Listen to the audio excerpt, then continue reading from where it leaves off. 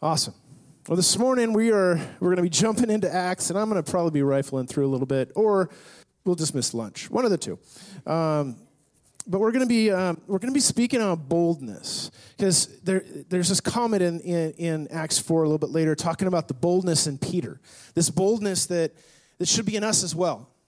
There's a boldness that should be in us. Am I speaking to y'all here? Is this on? Yeah? Okay.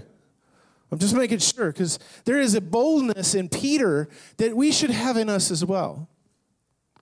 Now, there was a boldness in Peter. He would speak things from his mind, and usually he would just shove his sandal deeper into his mouth.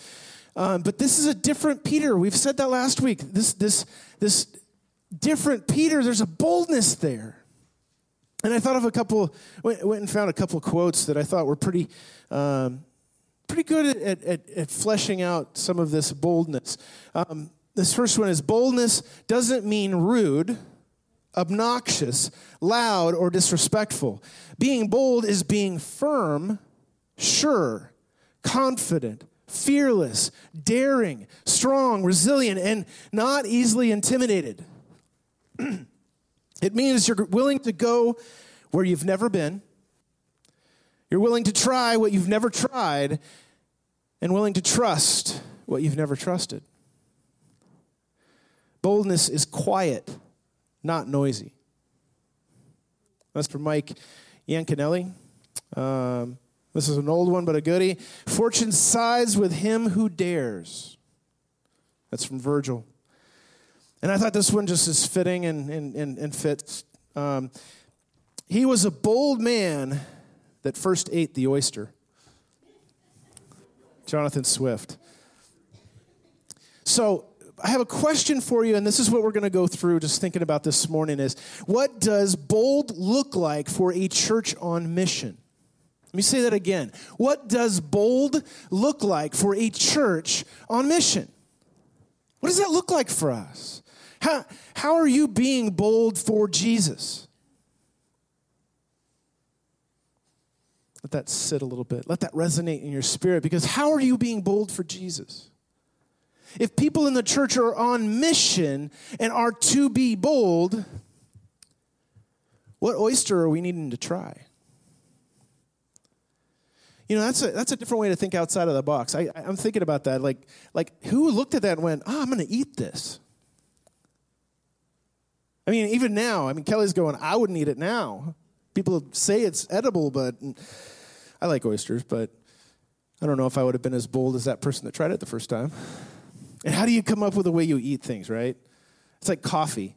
This always gets me. It's like God created this plant that has a cherry on it, that has a pit inside of it that, okay, the cherry's really bitter, and it's like, I don't really want to eat this cherry, okay? So nobody's going to eat the fruit. But somebody decided to take the pit, to take and roast it. Well, dry it first. Take all the stuff off of that seed. Take the seed and then roast it to the point of almost burnt. Then you grind it and you pass hot water through it, and then you drink it. Yeah, it is. It's fabulous. But who came up with that? How did you come up with something like that? This thing tastes horrible. Let's take the pit. Right? I guess it's kind of like that thing. But have you ever had that where somebody goes, oh, this is horrible. Try this. You know what I'm talking about? It's like, no, I'm not trying that. I saw your face.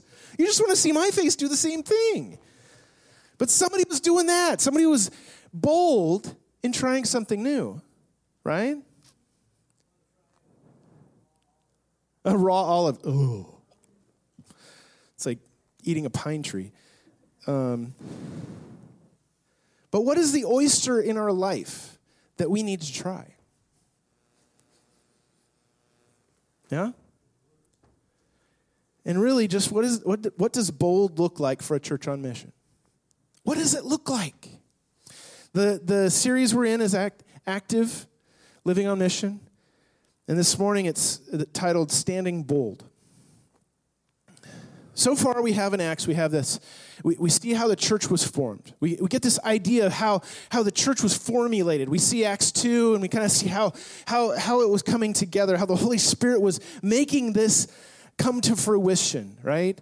We saw some miraculous things. We saw how they waited and prepared for the Holy Spirit, and we see this receiving of the Holy Spirit and how the Holy Spirit moved in them so much that there were people that heard their own languages from people that were speaking in tongues, but they were hearing their own languages, and they were talking to each other going, no, he's speaking Roman, like Latin. No, he's speaking Egyptian. No, he's speaking, you know what I'm saying?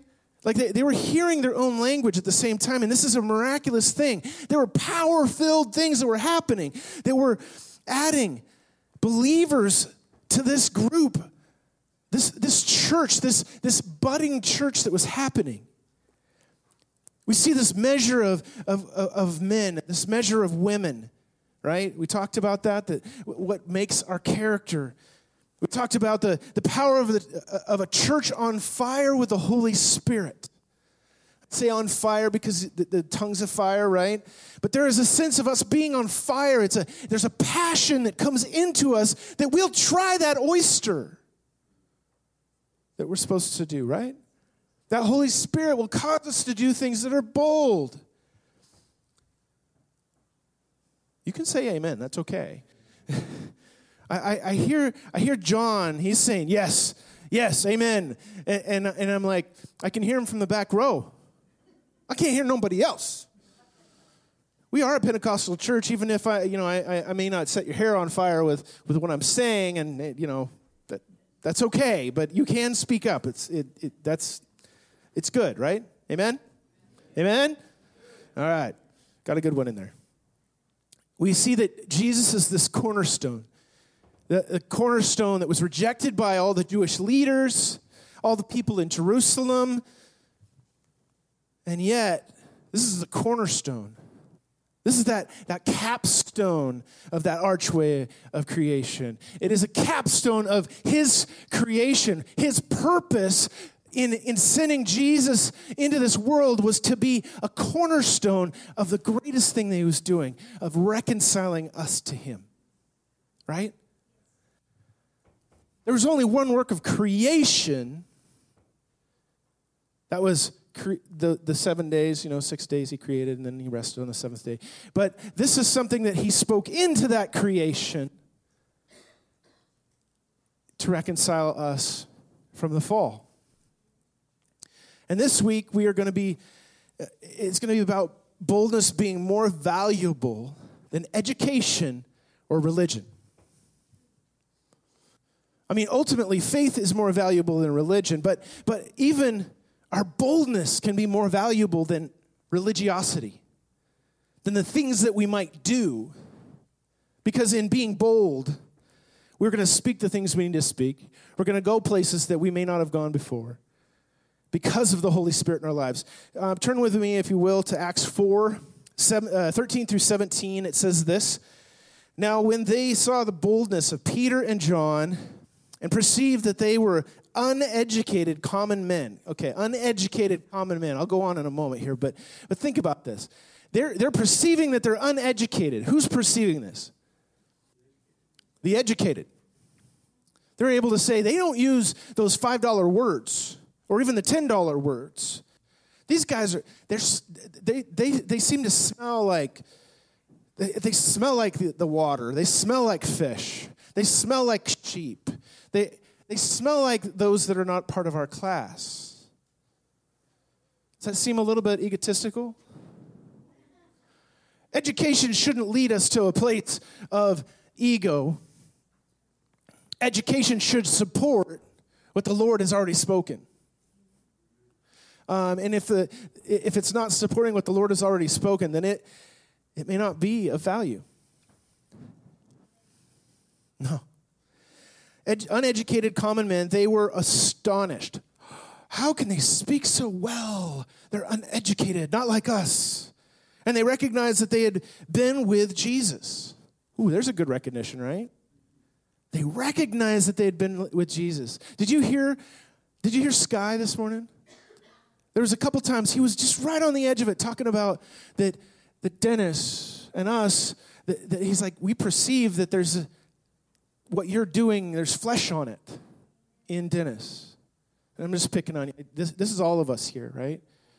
When we hear Sky, we're hearing his words. Did that hit you in the heart at all? That we as a church support that. We support what's going on down there. Yes, Dennis and the guys are the ones that are down there, and they're the face of that. But there's a ministry that is happening there where people feel like they're not just being brushed aside, they're being loved. And that's how it should be. And they recognized that they had been with Jesus, but seeing the man who was healed standing beside them, they had nothing to say in opposition. Talk about evidence. But when they had commanded them to leave the council, they conferred with one another, saying, "What shall we do with these men?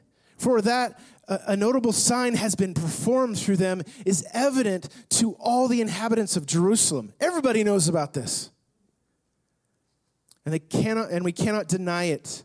But in order that it may spread no further among the people, let us warn them to speak no more to anyone in this name. They can't even say Jesus' name.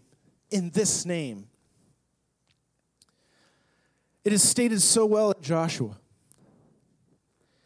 It speaks of not letting the book of the law depart from our lips, right? You remember this?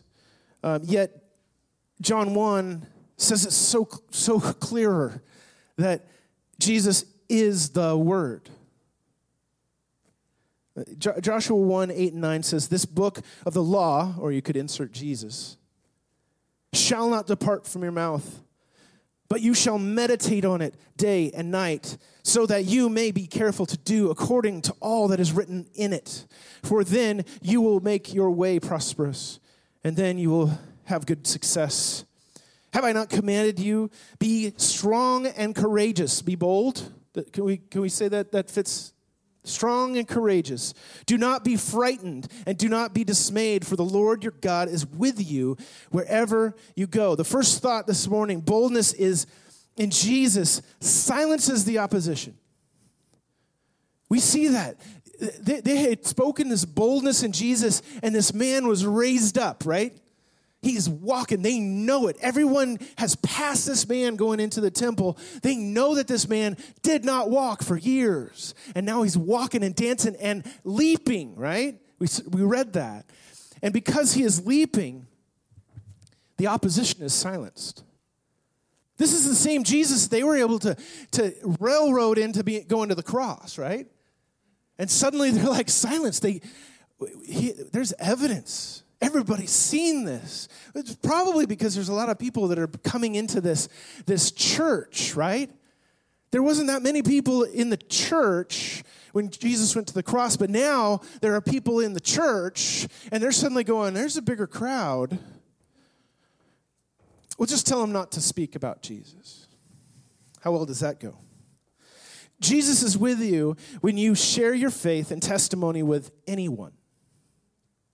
David repeatedly asks to not be put to shame in the Psalms. Was he put to shame? Only when he strayed away from being that man after God's own heart. Right?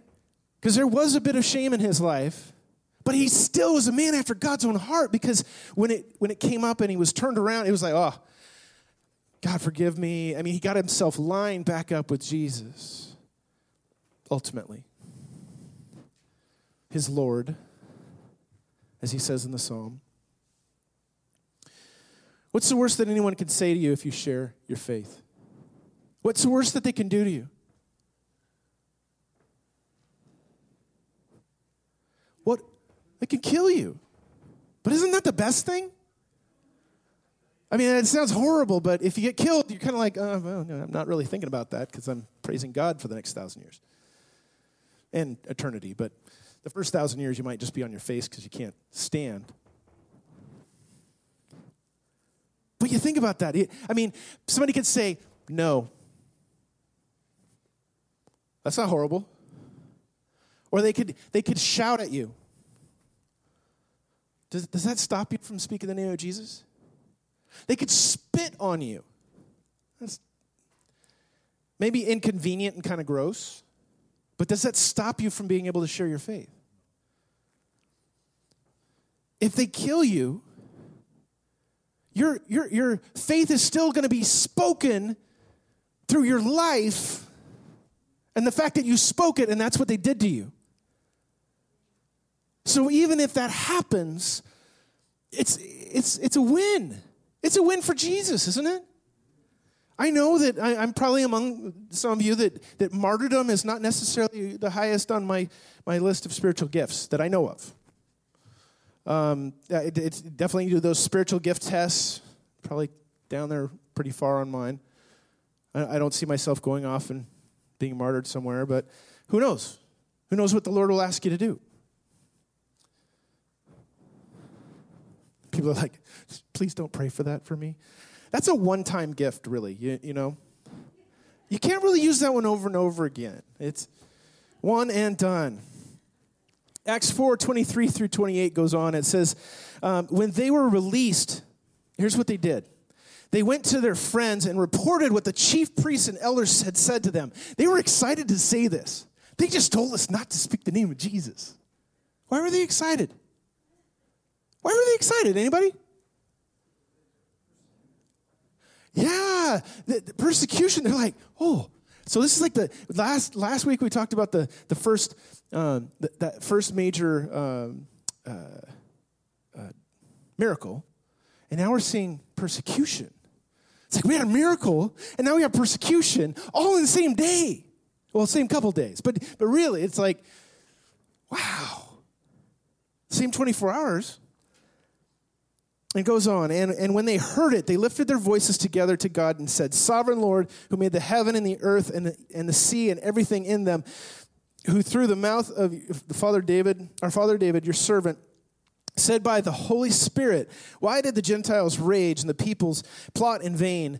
The kings of the earth set themselves, and rulers were together against the Lord and against his anointed. This is David. He's talking about the Lord and his anointed. Another one of those Christophanies, talking about Jesus before Jesus was on the scene. For truly in this city they were gathered together against your holy servant Jesus, whom you anointed, both Herod and Pontius Pilate, along with the Gentiles and the peoples of Israel, to do whatever your hand and your plan had predestined to take place.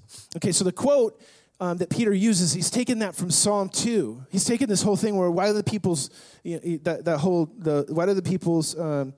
Gentiles rage? Why do the peoples plot in vain?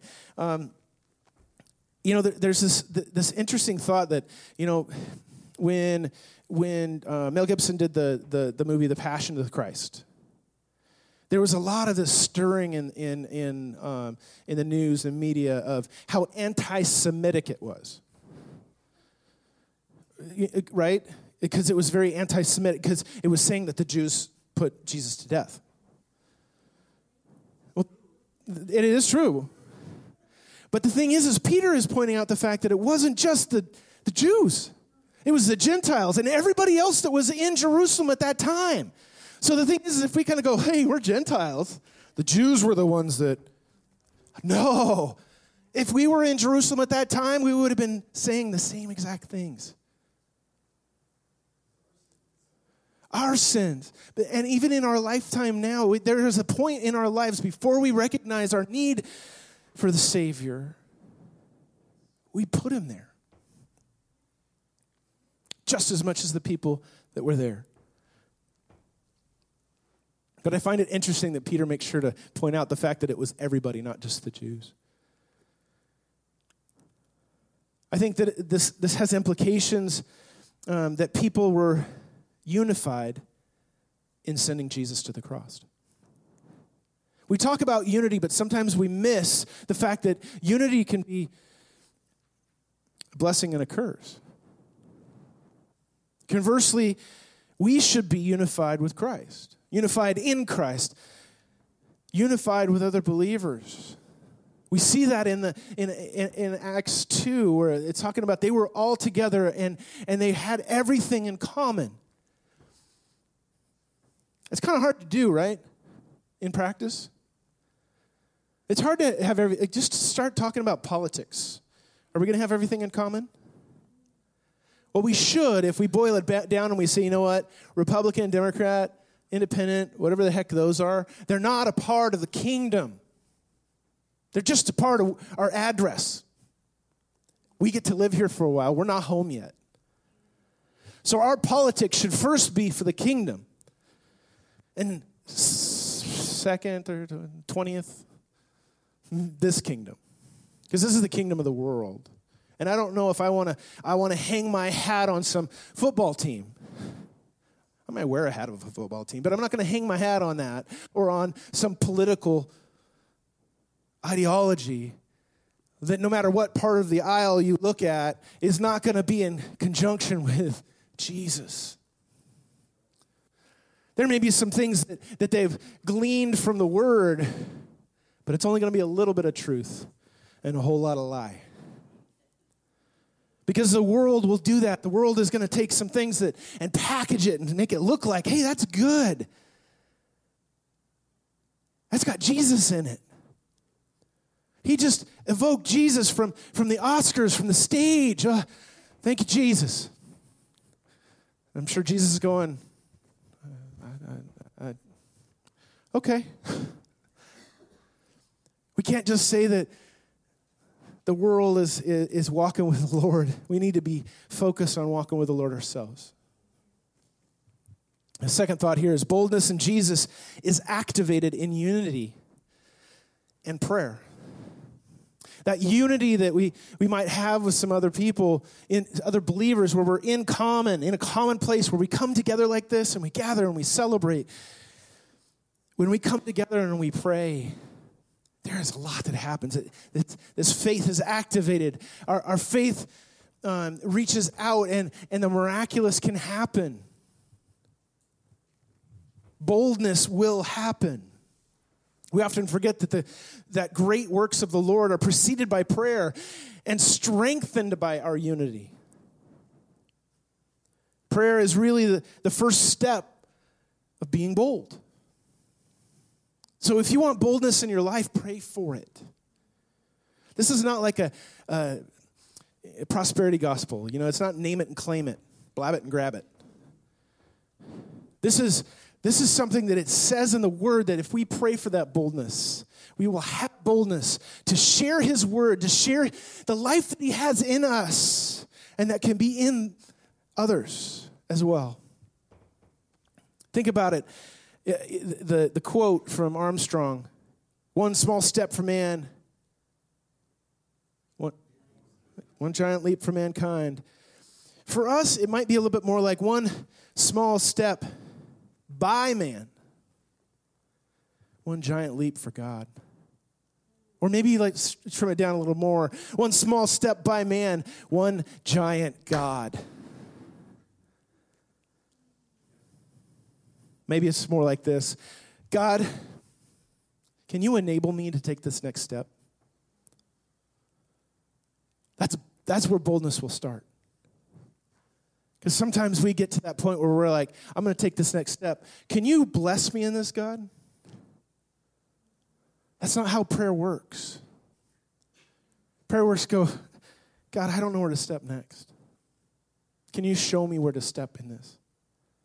Can you show me where to step in my faith? Can you show me where to step in talking to my family about Jesus? Can you show me how to step through this loss?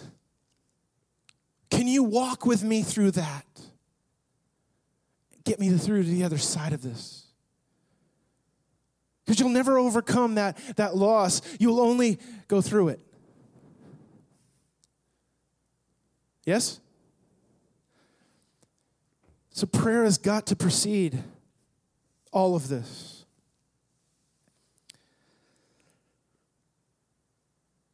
We are also in this together. So when you really think about it, unity matters. When we are not unified, we're not really, somebody's going to say like, hey, I feel like the Lord said that you shouldn't do this. And somebody else is going, well, I feel like the Lord said that I should. Who's listening to the Lord? Somebody's not. But I think that if we really get to a place where we're spending time in prayer, if somebody comes up to us and we feel like, hey, I'm supposed to take this step, but one of our unified brothers or sisters says, hey, I don't know. Well, I think so, but let's pray about this together. Can you pray with me? Because what will happen is if we're unified, that prayer time is gonna bring that to fruition, that maybe there's a different step that neither of you are looking at. Does that make sense? We see that as Peter and John gathered with their people and told them how they were to stop talking about Jesus, they go together to prayer. So they were excited about this persecution, but they went together in prayer. And it says in verses 29 through 31, "And now, Lord, look upon their threats and grant to your servants to continue to speak your word with boldness, while you stretch out your hand to heal, and signs and wonders are performed through the name of your holy servant Jesus." And when they had prayed, the place in which they gathered together was shaken, and they were all filled with the Holy Spirit, and continued to speak the word of God with boldness. When we are boldness, people, I gotta tell you, when we are living from a place of boldness, even the natural world can be affected. When we're bold, yes, there's a spiritual realm. There's things that happen in people's lives spiritually. But you see, in the Word, it said that the world was shaken. That's a unity. That's a boldness. That is them praying and the Lord giving them confirmation. So even in the natural, things can change. Number 3, boldness. Boldness in Jesus overpowers and overthrows. Empowers and overthrows. Wow, I combined the two. It empowers us, but it overthrows the enemy. As we speak the name of Jesus, we are empowered, we are lifted, we are strengthened, we are emboldened. We are filled with the authority, and things are shaken. People's trees are shaken. Zacchaeus, remember? I love that. When we are bold in the Lord, darkness is overthrown. Strongholds are taken down in people's lives. There are strongholds that these are places where they might be mindsets that we get ourselves into. They might be places that we get ourselves in that stinking thinking. You know what I'm talking about? When we think things about ourselves that maybe a friend would be like, stop thinking that about yourself. Stop thinking that about my friend. Right? Anybody? You with me on this? Because there's some stinking thinking we can get into where we think poorly about ourselves in a way that Jesus would even say, you're the child of God. You're a child of a living God. Stop thinking that way about yourself. Stop thinking that way. Get into unity. Get into prayer. And be bold.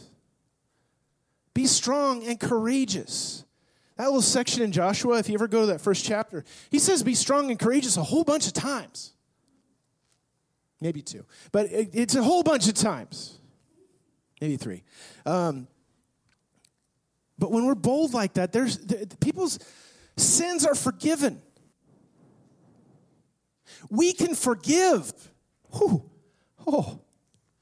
That stings, right? Because you know what the thing is, our sins, our mistakes can be forgiven because we forgive. We see that in the Word, right? It says that by as much that we have forgiven, we will be forgiven, right? That's a Jeremy version. Don't quote me on that. But I love that concept that as we forgive, we will be forgiven. It's hard to do in practice on our own, in our own strength. But when we stand in Jesus and we forgive somebody that has wronged us, has hurt us, then we can be forgiven. Also, when we are in this place of unity, when we're in this place of boldness, and we're in this place and we're praying, ultimately people are changed. People's lives are changed because what we're investing ourselves in the name of Jesus. And how we're speaking to other people in the name of Jesus. I'm getting some slow nods. Yeah? But ultimately, when people are changed, we're going to see that and we're going to be changed. You know, there may be people that have said, well, we'll just see how that ministry goes. We'll just see what kind of fruit there is. And then we see the fruit and we're like, oh, that little O, that's something changed inside of us. Oh, it did. Wow, that did work. When we see somebody like Zoe, I don't know if you've seen her. She's a little bit of an evangelist, a whole lot. I pray for my mom. Their conversations are really long, and Zoe spends a lot of time just going, but Grandma, you need to know Jesus because I want to see you in heaven. Oh. I listen to her, and I'm just changed. I'm like going, oh, wow. I mean, I've said some bold things to my mom, but Zoe says some things that amaze me and give me hope. Give me a hope for her and a hope for me and her. Why don't you go ahead and set your things aside?